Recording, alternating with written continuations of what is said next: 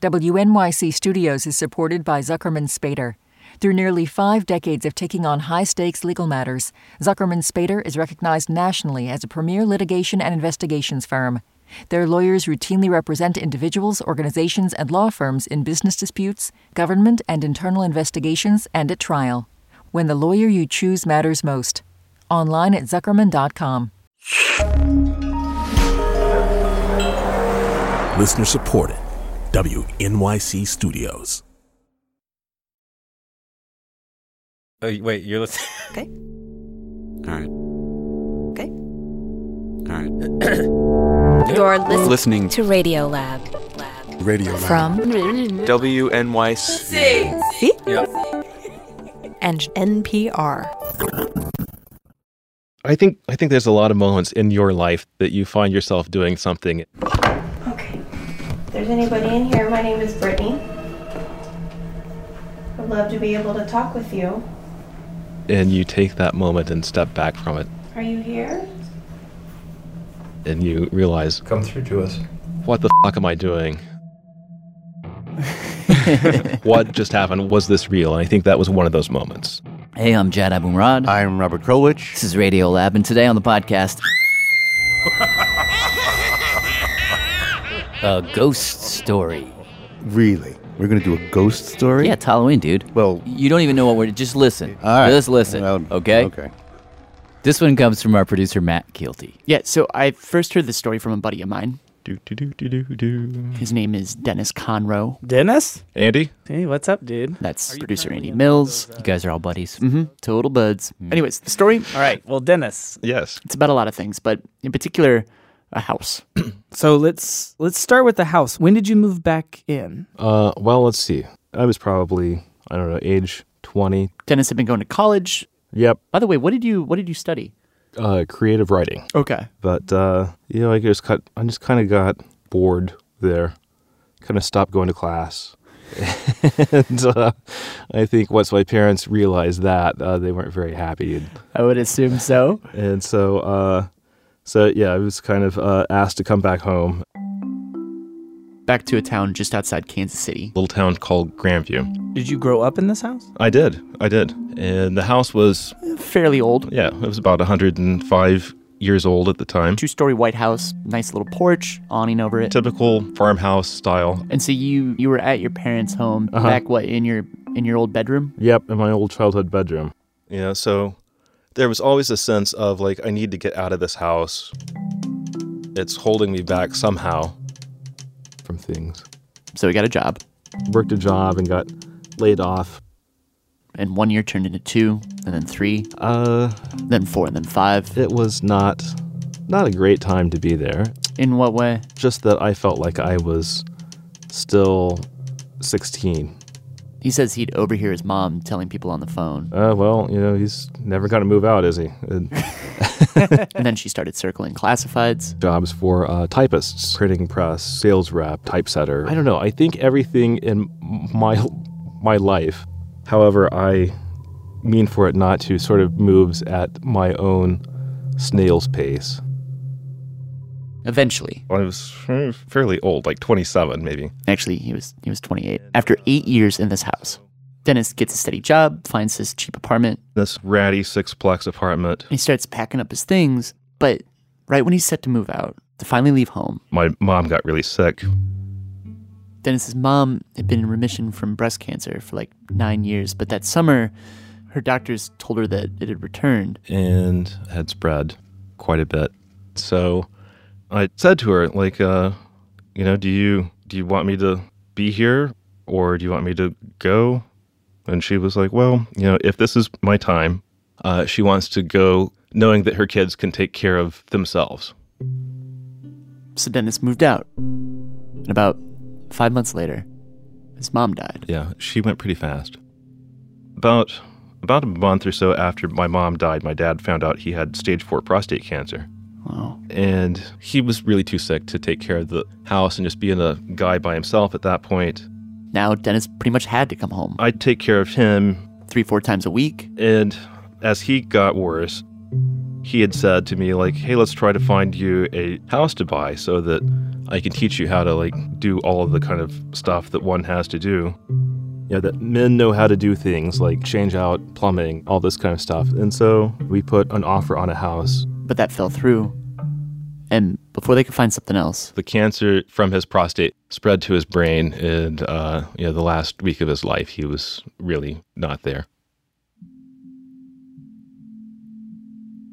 I can remember one day, like maybe a week or so after he had died. Dennis was walking through the empty kitchen. And there was so much stuff.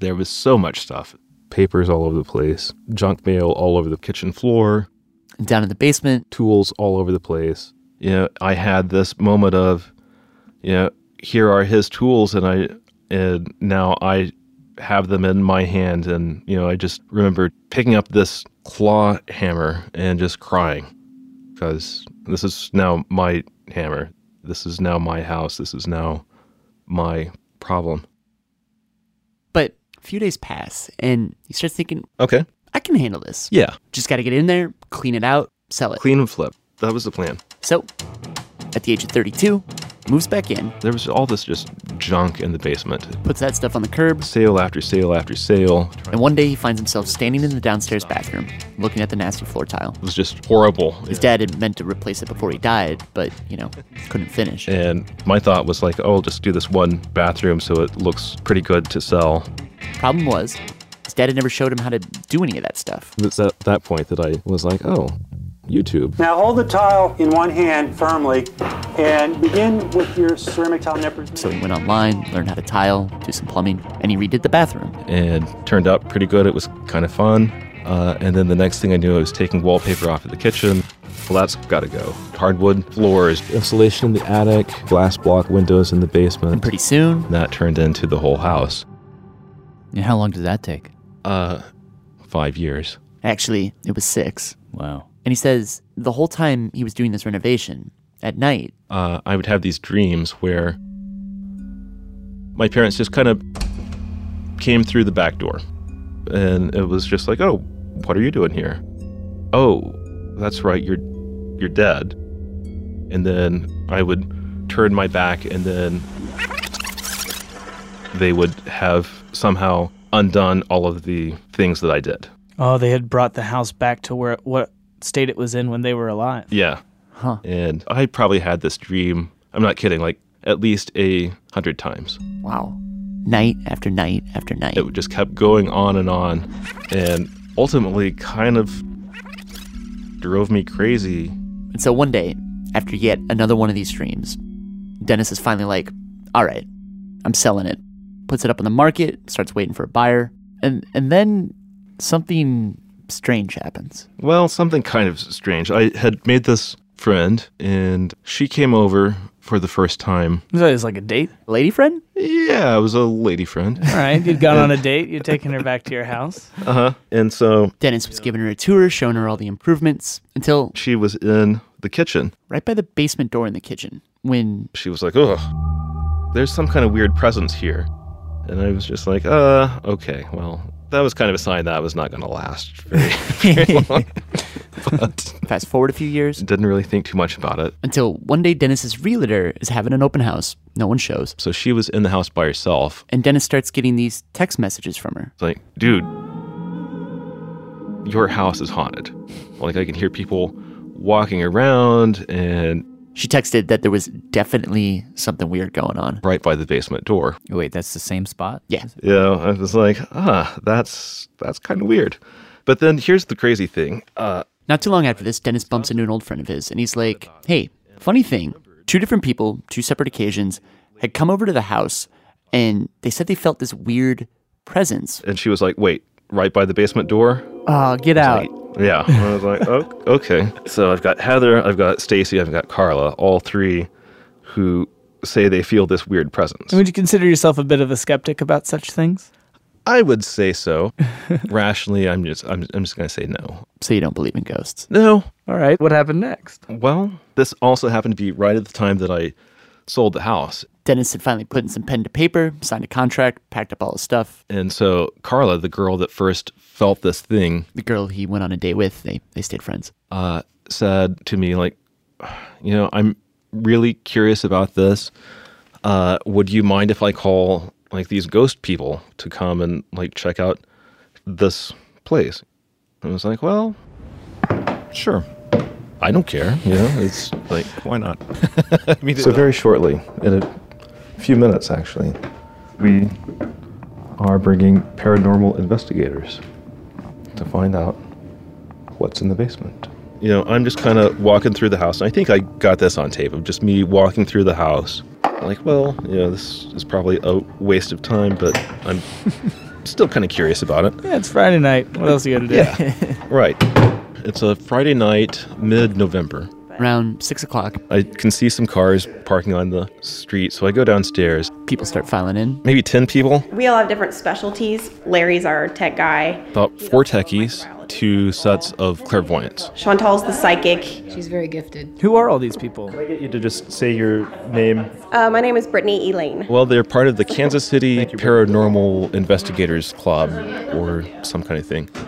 And pretty much right off the bat. When you guys came in, you were saying like you could talk to people, or like you could get... But when we first got here, we both saw a woman looking out the window at the top.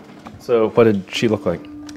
I didn't really see what she looked like. She had like Katie long can describe hair. It was like gray, and she was wearing one of those weird old-timey dresses. Dennis was like, whatever. They set up cameras in the basement and in the kitchen. And the clairvoyants decided they wanted to try to talk to this woman, or maybe any other spirit in the house. And so Brittany, I don't know if I even explained to you what we do. who was like the ringleader of the night, she sort of explained how she does things. She was like the best way that she could get them to talk to them was through flashlights. Huh. Yeah, so what they do is they take a few flashlights, turn them on, and then they unscrew the tops of them just enough so that they turn off. And then they just kind of set the flashlights that are now off in the room by themselves. And the idea is that if the ghost or the spirit wants to communicate, they can just sort of touch the top of one of the flashlights with their ghosty finger, and that'll turn it back on. When it's barely connected, all they have to do is either push or pull a tiny bit of energy. I see. Yeah. So it's the hard. easiest for them to do. Mm-hmm. And it was like, okay. And so she took 3 flashlights, and we all sat in this dark room in a circle. Okay. And Brittany sets the flashlights in the middle of the circle by themselves. No one's touching them. And she says, If there's anybody in here, my name is Brittany. I'd love to be able to talk with you. Can you turn one of those lights on? and we sit there, and we sit there. Are you here? Then all of a sudden this light kind of barely blinks on. And then she said, okay, Thank you. please turn it off. And then it goes off. What we can do with these lights here is if I can ask... And then she says, we have 3 lights here. The one you just turned on, we'll call yes. Please turn on one more, and that will be no. So if you could do that for us, that would be wonderful.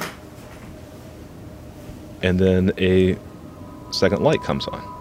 No way. Are you like Yeah. scanning the room, like looking for somebody who has like a little switch or something? Yeah, but like we didn't pay these people, so they have no reason to fake this, I suppose. But, you know, I just keep thinking, well, you know, the house is really close to the train tracks, and maybe the train... The vibrations of the train. Yeah, that makes sense. But all of a sudden, they were like, can you hear that? Footsteps. It sounds like there's somebody walking right here in front of me. And they're going towards the kitchen. And I could hear dishes rattling on the countertop in the kitchen. No one's in the kitchen? No one's in the kitchen. If you're in the kitchen right now, can you turn one of these lights on? And so they sit and stare at these 3 flashlights. And then... I am at this point leaving the room. What happened? Actually, everyone in that room died, except for Dennis. I have no idea why I even invited you into this building. They did not die. What happened to them? They're fine. So is that you? It turns out that there was a guy downstairs in the basement, one of the techies, walking around, pitch black down there, and he just like bangs his head into like an air duct, and the sound just reverberated throughout the whole house. Scared him a little bit. It was very Blair Witchy. Yeah. Anyhow, the techies decide that they want to get the 3 psychics down in the basement by themselves. And so, these 3 women go down in the basement by themselves. We kind of hear them downstairs talking, but we don't really know what's going on. That was interesting. Yeah. They come back upstairs. How'd it go? And they said... The girl was downstairs. Well, she was definitely down there. The old woman that they first saw when they got to the house. And they said that she was standing down in the basement next to where the old furnace used to be. And they told Dennis that she said that she'd lived here for a long time. And Dennis was like, wait a second. He knew that back in the 30s or something, a woman had lived in this house. Who was kind of not all there. And one day she had gone down into the basement. And thought she was picking lice off of chickens and throwing them into this big furnace that was downstairs in the basement at the time. She got a little too close to the furnace, story goes. Caught herself on fire and then died there, I guess, in the basement. Oh. But then there was another man downstairs who showed himself to me, but he won't talk, and he just completely disappeared. What did he look like? He was bald. He was about Rick's height, but it wasn't Rick. Did he have a build like me? Yeah. A lot like me? Not a lot, but similar. Definitely. If I were to show you a picture of my father, would you have any sense of this was him? If I saw a picture of him, yeah, maybe. I found this the other day. Oh. Dennis goes and gets this photo of his dad that he had that was left over from his memorial service. Yep, that's the man I saw. Really? Yep. Wow. Yep, that's Let's the man pause I this saw. for just a second. Like, she's very hesitant at the beginning. Just like, well, All right, I should jump in here really quick and just tell you that this was actually the first time that Dennis had ever listened to this tape. Really? Yeah, and the reason is because for a long time he didn't want to listen to it. Why? Well, I think part of it had to do with this moment because... This is the point where my skepticism kind of kicked off. And part of it had to do with what happens next. That's coming up when we return. This is Chad Koeneke calling you from my living room in Cincinnati, Ohio. Radiolab is supported in part by the National Science Foundation and by the Alfred P. Sloan Foundation, enhancing public understanding of science and technology in the modern world. More information about Sloan at www.sloan.org. Thanks. Radiolab is supported by Betterment. Let's talk about you and your money. You like your free time, you like to relax every now and then, you like to feel totally chill, but your money likes to work. And Betterment is the automated investing and savings app that makes your money hustle. While you're catching up on sleep, your money is up early, earning 11 times the national average in a high-yield cash account. Your money is a multitasker, diversified in expert-built portfolios of low-cost ETFs. And your money is optimized with automated tax-efficient strategies, just like the pros use. Your money is a total workhorse, so you don't have to be, because you've got Betterment, the automated investing and savings app that makes your money hustle. Visit Betterment.com to get started. Learn more about high-yield cash accounts at Betterment.com. Investing involves risk, performance not guaranteed. Cash reserve offered through Betterment LLC and Betterment Securities. Betterment is not a bank. On Notes from America, we have conversations with people across the country about how we can truly become the nation that we claim to be. Each week, we talk about race, our politics, education, relationships, usually all of them, because everything's connected. And you, our listeners, are at the center of those conversations. I'm Kai Wright. Join me on Notes from America, wherever you get your podcasts.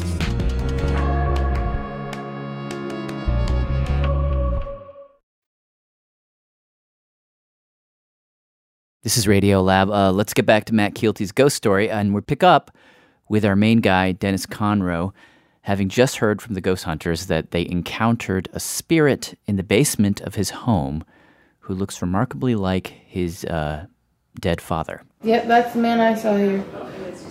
Yep. So he's here. Yep, he's here. Can we try to talk to him? We can try to talk to him. You think he's in the basement? Or here, or all over? I feel like he went upstairs, not in the basement anymore. Can we go upstairs and just talk to him? Yeah, absolutely. So, Yeah. I hadn't really told them a whole lot about what the different rooms in the house were, but they led me upstairs to what was his room and to the corner of the room where his bed was. And they had no idea that used to be. They had no idea. And I said to them, okay, well, if he's going to talk, he'll just talk to me. All right, Dad, are you here? I need you to turn on a light if you are. Thank you. Thank you, Dad. We're going to call that yes. If you can turn that one off now. And turn on the no light, any other light, please. I need to know that you're here. There you go. Oh. Thanks, Dad. Do you want us to leave? Dad, would you like these people to leave? And just talk to me? Yeah. Yes? Okay. We'll stay right here.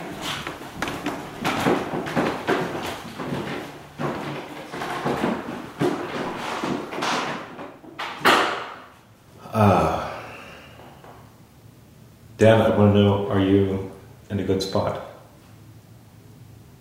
Are you okay? Are you okay? Are you okay, Dad? Yes, all right, good. I'm glad to hear that. Okay, everything off. Everything's off, almost. Almost good.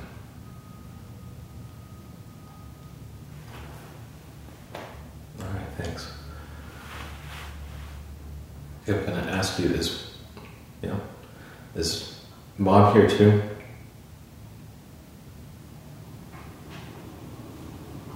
Is Mom here too? And the other of the three flashlights lights up. Huh. Yes, she is here. All right.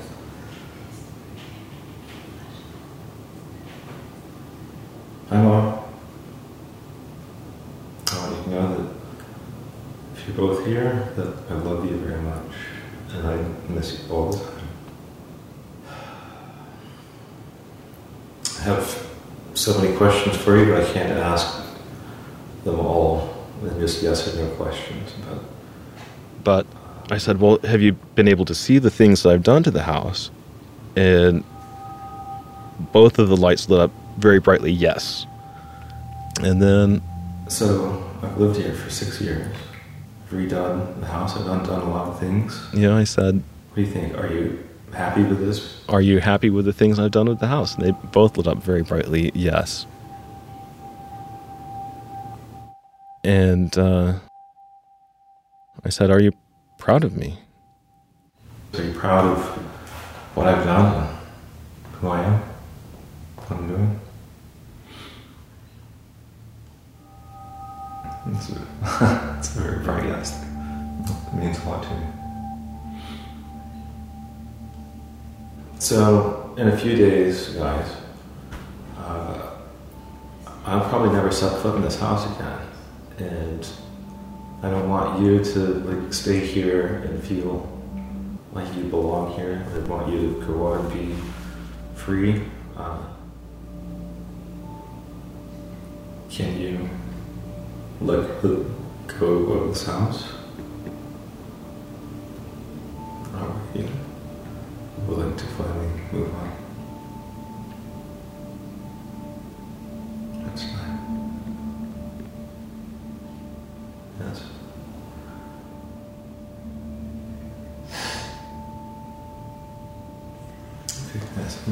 Yeah. I'm going to leave you guys. That you've been haunting my dreams a lot about this house. And I know it's very important to you. And it's been very important to me. But this is the time that we leave. Alright? Yeah. Alright.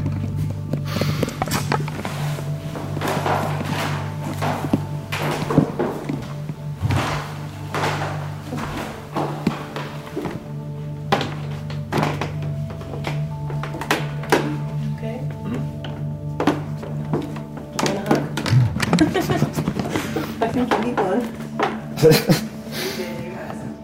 Yeah.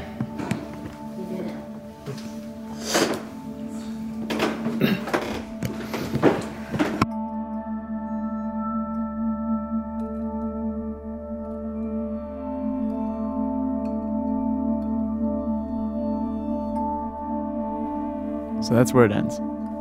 Yeah. Yeah.